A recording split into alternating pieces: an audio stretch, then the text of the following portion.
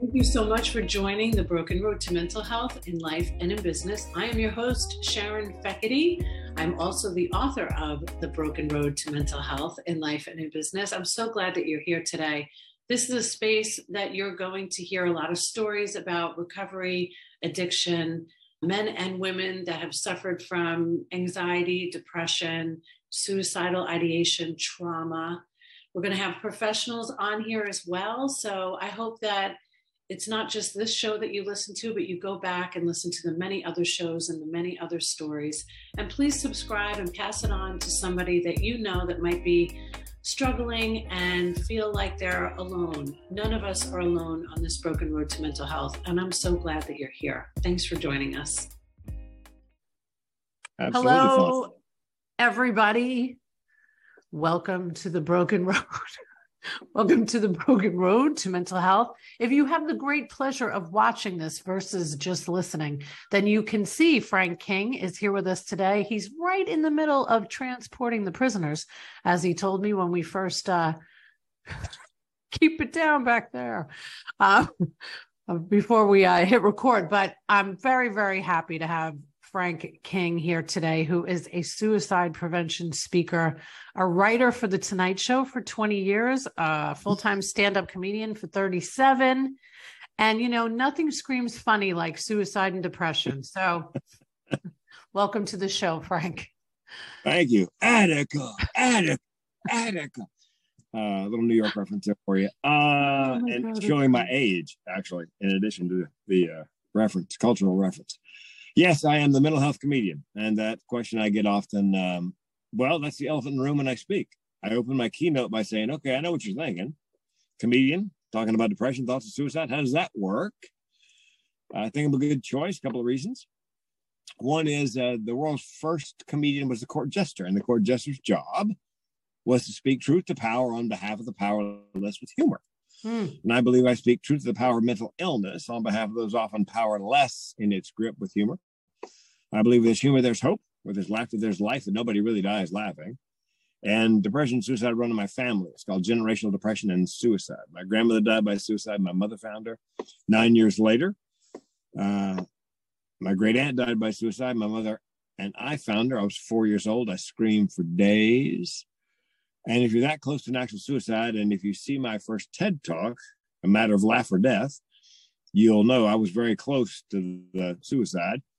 The chance of you actually thinking seriously about taking your own life later in life go up. And in 2010, after filing Chapter 7 bankruptcy and losing everything my wife and I had earned and, you know, compiled in 25 years of marriage, I learned what the barrel of my gun tasted like.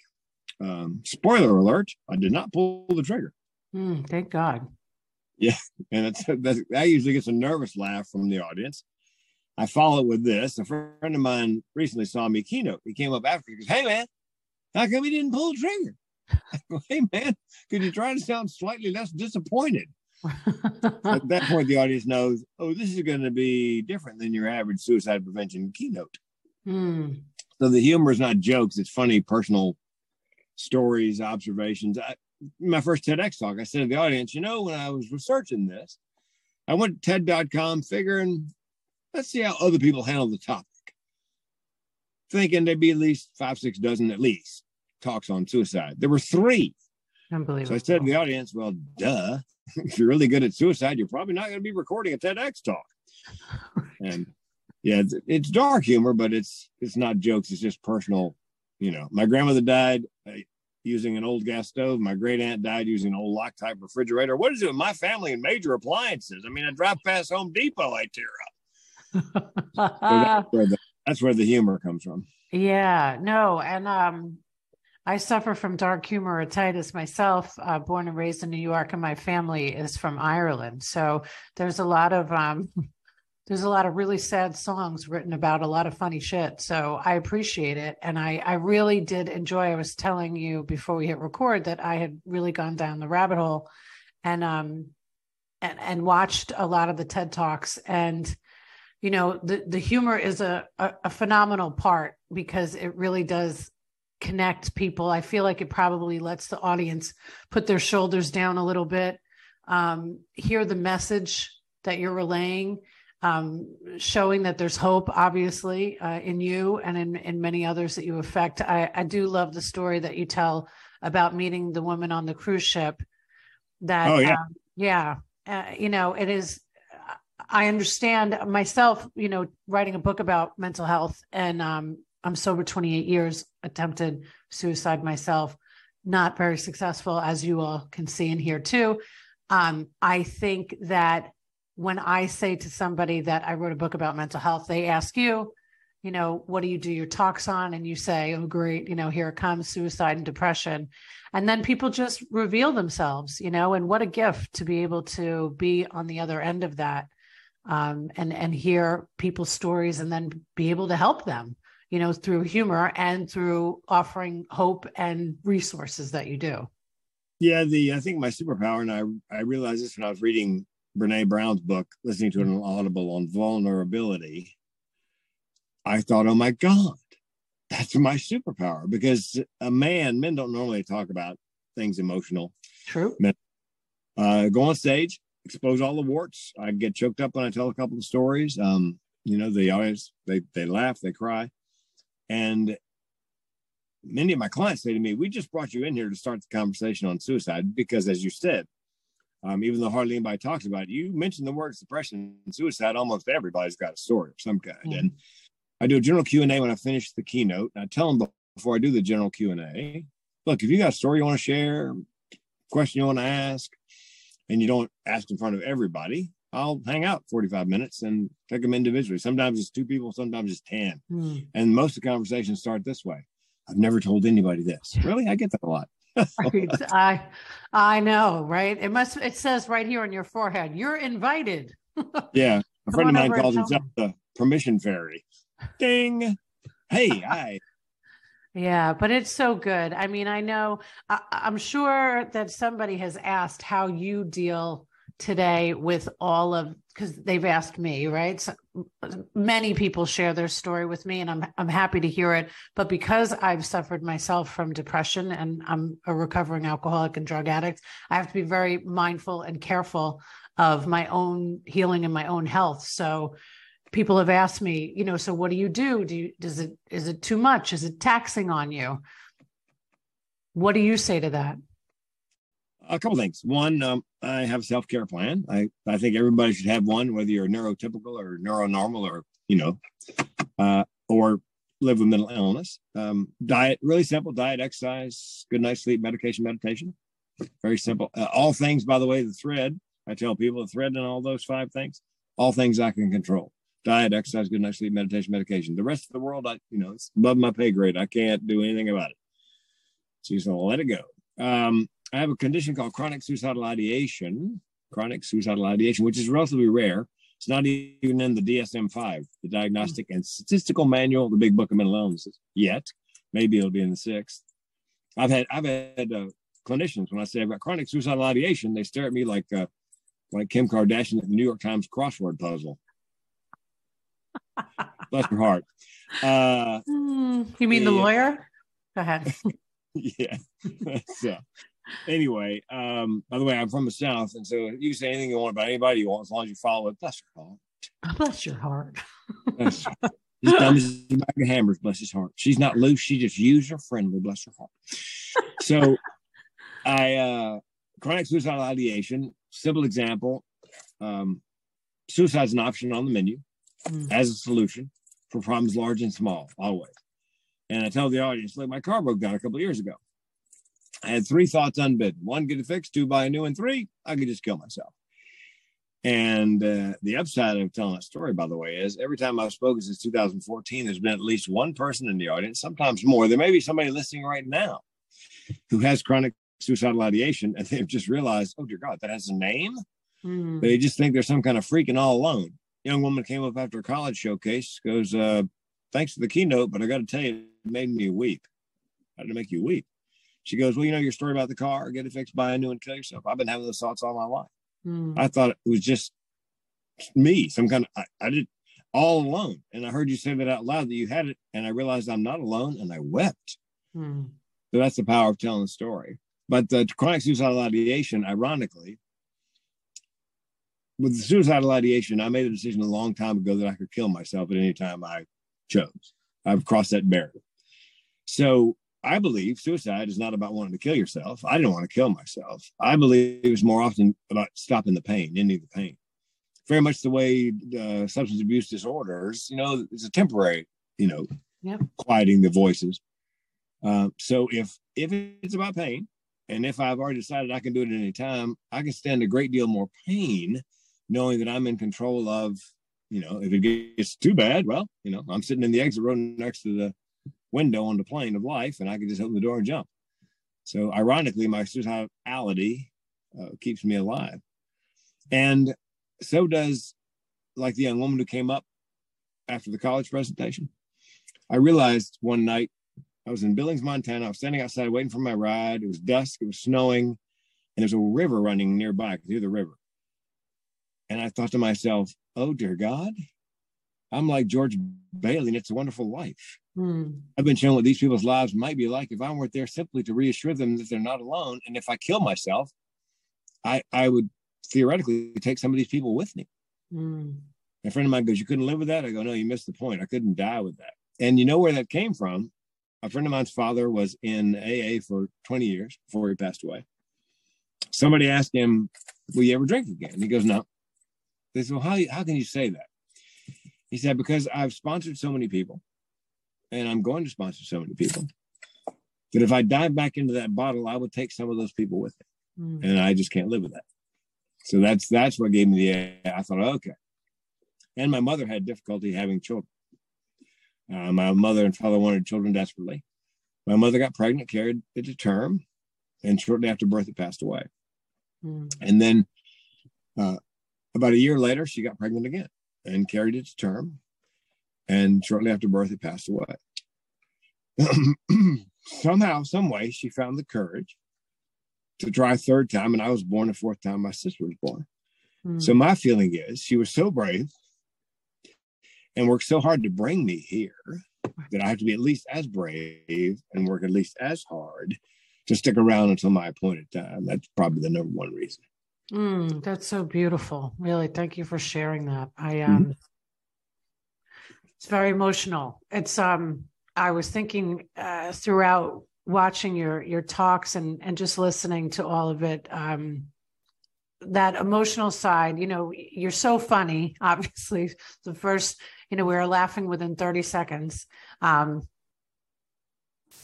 think that it's such a pain point to talk about the families, because I know for me, I always felt like such a burden. And I love telling people today that you're not a burden, because that's really, I felt so strongly that everybody would be better off without me. And that's a real, right? It's a real deep, dark thought to have. But once I started talking about it, I realized how many people felt the same way. And I think that it's incredibly brave to stay. Incredibly hard sometimes, but incredibly brave. So you have done many talks. You are now helping people give TEDx talks. Why don't you tell me a little bit about that? Well, first, before we do that, what led you to go from, writing for the Tonight Show and full-time stand-up to corporate, besides the money? Or was it just the money? I mean, let's just be real. Well, the jump from the club to the corporate comedy was money. People say, what's the difference between a club comic and a corporate comic? About $5,000 a day plus travel. Yeah, I'm no matchmaker, but, and then during the last recession, 07, 8, 9, conventions just stopped. Yeah. At least booking speakers and especially comedians just stopped. Right. And so when conferences came back, meeting planners said to me, speakers bureaus, look, Frank, we love you, but we can't pay you $5,000 for 45 minutes of just jokes. You got to teach them something. So I thought, oh Lord, what am I gonna, because I always wanted to make a living and a difference somehow. Yeah. So I got a book by a woman, a friend of mine named Judy Carter, called The Message of You, Turning Your Life into a Money-Making Speaking Career.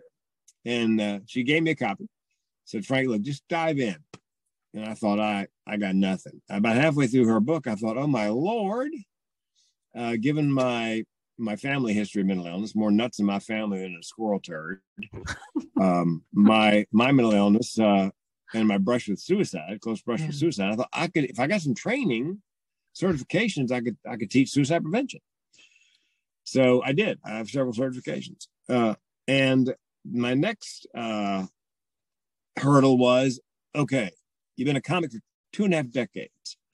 How do you convince people, meeting planners, you can do something serious? My wife said, do a TEDx. And I said famously, what's a TEDx? And just that week, I got an invitation from a TEDx in Vancouver, British Columbia. Said, would you like to apply? Sure. And I got it. And I did my suicide prevention talk, my first one, matter of life or death. Mentioned Robin Williams because he just passed away by suicide, because I'd worked with him a couple of times. And that gave me the gravitas to begin to rebrand from a comedian to the mental health comedian. And then 2 other events saw that talk and said, do you have any more mental health topics? We'd like to have you come and do them. So I did. I had a couple of other ideas. And then I applied for 4 more. And then I have a big presence on LinkedIn now. And TEDx in India found me, like my take on mental health. They like the fact that they said, we've never heard anybody say anything positive about mental illness except you. So the 8th one is called I'm Not Broken, I Was Made This Way.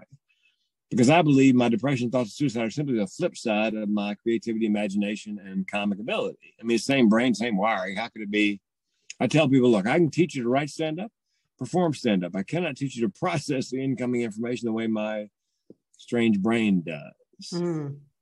My favorite one, by the way, was the 5th one. It was called, and this one, I didn't have to audition for this. They like the title and subtitle so much they booked me. It's called Mental Health and the Orgasm. Nice. Treat depression single-handedly. I love it. I love my iPhone, but it's my second favorite handheld device. That was the pitch. Excellent. I love it. That's great. Oh my God. Did you ever read the book, or do you know John Moe with The Hilarious World of Depression? No, I know there's another one out of LA, Happy Hour, the Depression Happy Hour. It's from a comic. Okay. Well, you would love this, Frank, because it's all comedians that get interviewed by John Moe. Yeah. And I've loved it. And, when I tell people, when I recommend books and I say The Hilarious World of Depression, they're like, what's hilarious about depression? Well, you'd actually have to be depressed to understand how hilarious it could actually be. And you really, you can't take yourself too seriously. Laughter it's no joke. It's like the best medicine. I wanted to ask you something serious though, because I'm really interested in this generational trauma that you have endured and your thoughts about if you think it's hereditary. I mean, if you were to just be any Mo looking at the history of your family, you would think, well, yeah, obviously there's some genetic shit going on down there. So do you think that because just processing that trauma of what's happened in your own family, of course, you're going to take some of that heaping mess on yourself and watching the pain of your relatives go through all of this and yourself, such a young child. I mean, it went right through me when you talked about your family member who came out of the refrigerator. I mean, you make the joke about the appliances, but my God, the story is so unbelievable, Frank. So what are your thoughts about generational trauma and generational suicide? Well, there is some evidence, that scientific evidence, that trauma can be passed from generation to generation. If it was a particularly violent marriage, then the children who were a product of the marriage, if it was,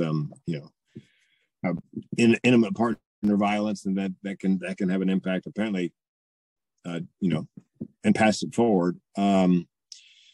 Pretty much everybody in my family is on some sort of psychotropic, except one cousin, Parker, who not only did not get the nuts, he's the only person in the family who doesn't have high cholesterol, and we all hate him with a passion. So, damn him! Even his name is annoying. Damn him! Yeah, it's in the DNA. It's in the DNA. I'm afraid it's in. It just seems to be. I mean, there is evidence that there is. I've got a therapist friend who's got a client, and the depression, suicide go back 5 generations. And I've met a lot of people who say, after you said that, I thought to myself, like my aunt and my cousin, and all of a sudden it begins to fall into place for people. Wait, now, it's like cancer. You have cancer in your family. It doesn't mean that you're going to get cancer. However, epigenetics would say that the cancer is, the gene or whatever is there, but maybe not turned on. And so if you have cancer in your family and you never have any sort of outside force, a chemical stress, something to cause the gene to turn on, then you may never have cancer. So it's not, DNA is not destiny. Right. But in our case, pretty much everybody except that one cousin has an issue, depression. My sister has depression and anxiety attacks.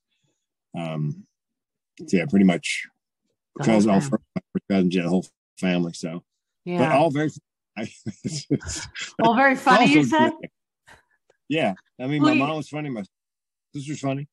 That's amazing. Well, when you might be the only one in the family that talks openly about it. Yeah, I see. You experience, a great sense of denial. And I think that, although it might live within a family, there's not a lot of talk about it being, well, this person had depression or this person had this. There's no actual, label put on it, but it's definitely, it runs through it in other ways. I'm the lucky one, that was, that got sober. So at least, I'm an alcoholic and a drug addict, but they almost sometimes don't even speak on the depression, because then everybody tells me how they were depressed once. And that makes me feel better. Yeah, no, I was really down. Yeah. I was so sad. Narcolepsy.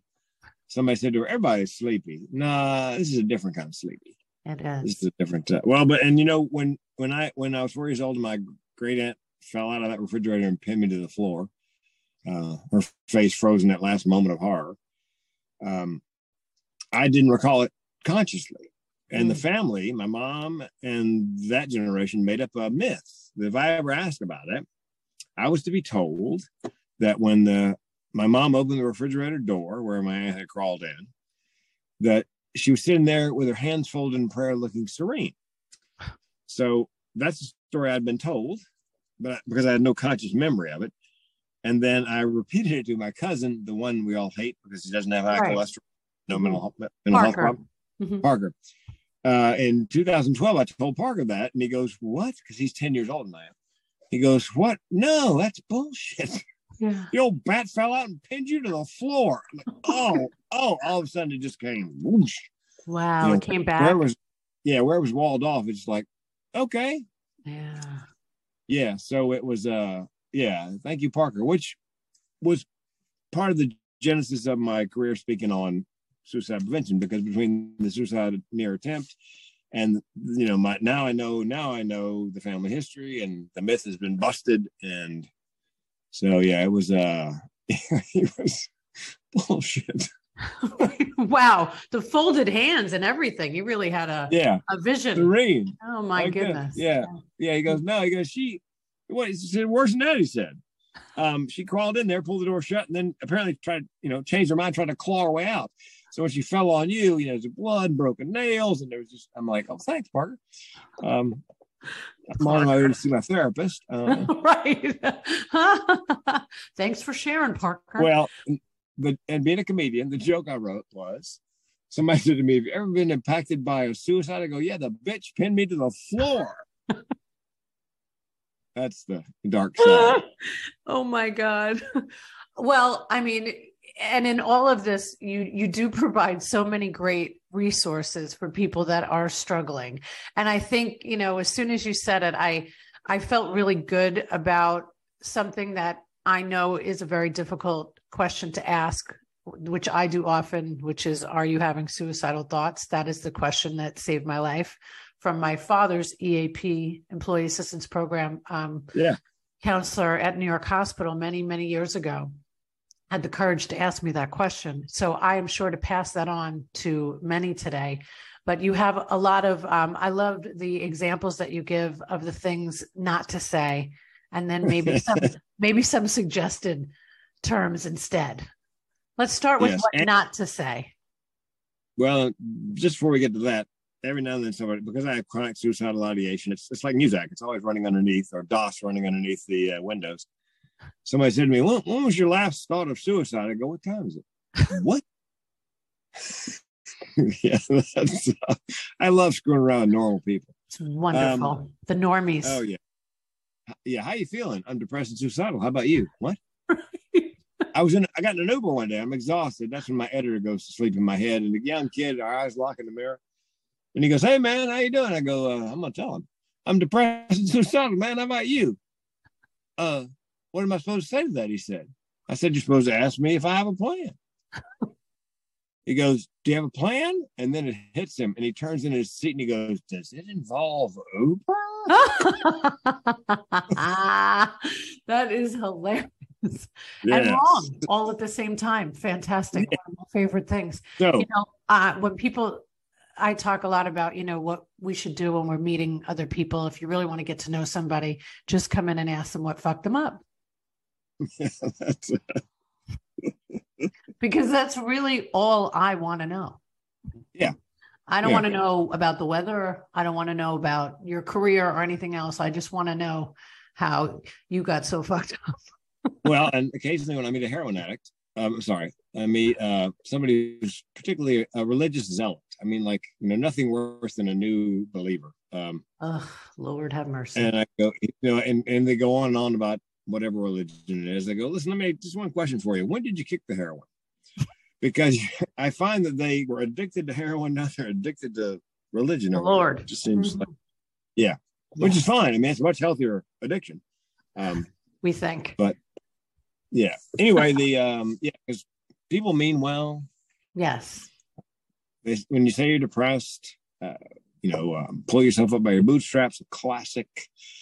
Turn that frown upside down. Go outside and get some exercise. Yes. Yeah. You need to exercise. First time anybody said it to me was shortly after I nearly killed myself. You need to get some exercise. You need to bite my ass. Yeah. And I was watching marathon television for 12 hours a day. And I was told all you need to do is go outside and get some exercise. I was like, shit. I wish I had a thought of that. Yeah, dear God, how did I miss that? Well, it's like the old urban legend, never mention the word suicide in front of somebody who's depressed because it might give them the idea. Suicide, what a great idea. Why didn't I would have never thought of that. Yeah, trust me, it crossed my mind. And the irony is it makes it less likely they'll die by suicide if you bring it up. Yeah. So my favorite, I think, was you need to choose joy. And I said, look, if you're not talking about dishwashing liquid, I'm out of luck. It's not a choose. Now I can choose my behavior, when I'm depressed. Right. And I used to say that I fight depression, but that's not true because it implies I can win. Realize I can't win. I can tie and stay alive or, lose and die. So what I do is I look at it as, here comes a wave of depression. So I get on my surfboard. Mental surfboard, and I ride the wave of depression. I just go with the energy. There's a martial art called Aikido, where rather than oppose your opponent, you blend with their energy, and you actually move them around in a circle, then lower them to the ground because you take their balance. But the idea is you blend with that energy. So I try to blend with the energy of depression. I know it's only going to last 3 days. That's my cycle. I just ride the wave until it breaks, and then rather than push back against it, which takes a great deal of effort and is useless. The question comes up, what are you supposed to say to somebody who's depressed? Well, here's what I would say. Look, I'm here for you and I mean it. I know you're not crazy or lazy or self-absorbed. I know that depression is a mental illness. Here's the good news. With time and treatment, things will get better. I'll take the time. I'll help you get the treatment. And then, of course, you have to ask the question you mentioned was, are you having thoughts of suicide? And I tell my audience, look, if you can't ask that question, find somebody you can. And if you can't find anybody who will, I put my cell phone number up on the screen. Call me and I'll ask them. Yeah, there you go. And I say, look, if you're suicidal, dial 988. If you're just having a bad day, call a crazy person. Here's my cell. And every now and then, somebody calls, texts with a question about themselves, somebody else. Yeah. Had a young man call one time, sounded young. I can't believe this is really your cell number. I said, dude, how bad would the karma be? That would be bad. You're having a bad day, call this number. I go, I'll make it worse. As a comedian, I'll make it worse for you. Hold, please. And I said, you know what the whole music's going to be? He goes, no. I go, another one bites dust. Oh, Jesus. Wow. Well, that, that is true for what happened to me the first time I really just took too many Tylenol PMs one night. Like, to think that was going to kill me is almost hysterical today. But I did call the suicide hotline. It's a long time ago. I was 18, I think. I'm 50 today. And they put me on hold. So I laughed, thank God. Like, I have that twisted sense of humor. I'm like, well, you can't even get this shit right. This is bad. So, and I love that you talk about, getting the mental health certification. I did that myself a few years ago. It turns out mine expired and I have to renew it. I did not know I could go get that certification and it would expire. I'm glad I wasn't promoting that I was one, because I've expired. But I do think that there's so many resources today, like you mentioned, 988, but really having the courage to just open up. And sometimes it's really just sharing your own experience and your own vulnerability, right? That you mentioned, give a lot of street cred to that Brené Brown chick. She seems to know what she's talking about. What I noticed was that when I'm on stage, and I usually open up with, I'll put a gun in my mouth. I can tell you what the barrel of gun tastes like. You can almost see the people who have a mental challenge leaning forward. Yeah. Like, this shit's not academic for him. And then the neurotypical is like, oh, dear God. Yeah. So it's part of the keynote is for neurotypicals, neuronormal people, try to decode the whole thing. It's hard to wrap your mind around how life could be that bad. And then part of it's for the mentally, people with a challenge who I'm trying to help destigmatize it, because most people have an idea in their brain, in their mind, what mental illness looks and sounds like. And you see me on stage, and I wrote for Leno, and I've been a comic for all these years, obviously high functioning to a certain point. It's just hard to hold those, the guy on the corner with a sign and we'll work for food, and this comic on stage. They both are mentally ill. How can that, So break the silence. I believe you break the stigma and give people permission to give voice to their feelings and experiences. So, yeah, I always say the only way to normalize it is to talk about it, right? Yep. And my goal is to save a life a day. That's my goal. It's a pretty damn good goal, Frank. I like it. Well, I would highly recommend everybody that is listening or watching to call the police, because Frank has not gotten any of the prisoners back into the car. No, to check out the great TEDx talks. They really are fantastic. And I really do like that you bring attention to the college students and how many people are dying, and educating the community and supporting people just by sharing stories. So I really appreciate what you're doing to help somebody else not feel so alone, Frank.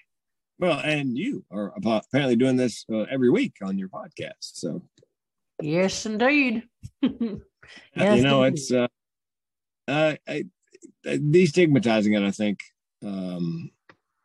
I think that's one of my clients, one of TEDx coaching clients. I got help to get a TEDx, and she's her folks are from Pakistan, and they were furious. She talked on stage in her TEDx about her alcoholism and 3 suicide attempts. And her mother said to her, we don't talk about that in our community. And she said, that's exactly why I did it, because I can't be the only one. Thank God for people like her too. Yeah. And by the way, Tylenol PM is actually a step up from her first attempt. She was 8 years old, and she tried to overdose on Flintstones vitamins because it's the only thing she could reach in the medicine cabinet. Yeah, and you can't overdose on Barney's, it turns out. Benny's. Watching it, maybe. Watching that damn show, maybe. Yeah, sugar coma, maybe, but yeah. So yeah, it's again, it's there are certain communities where they don't. Native Americans, Alaskan Americans, Yeah, I mean, I'm sure you hear all the time, just like I do in my culture, Sharon. I'm like, okay, like you mean all of them? Like every one of them. Yes.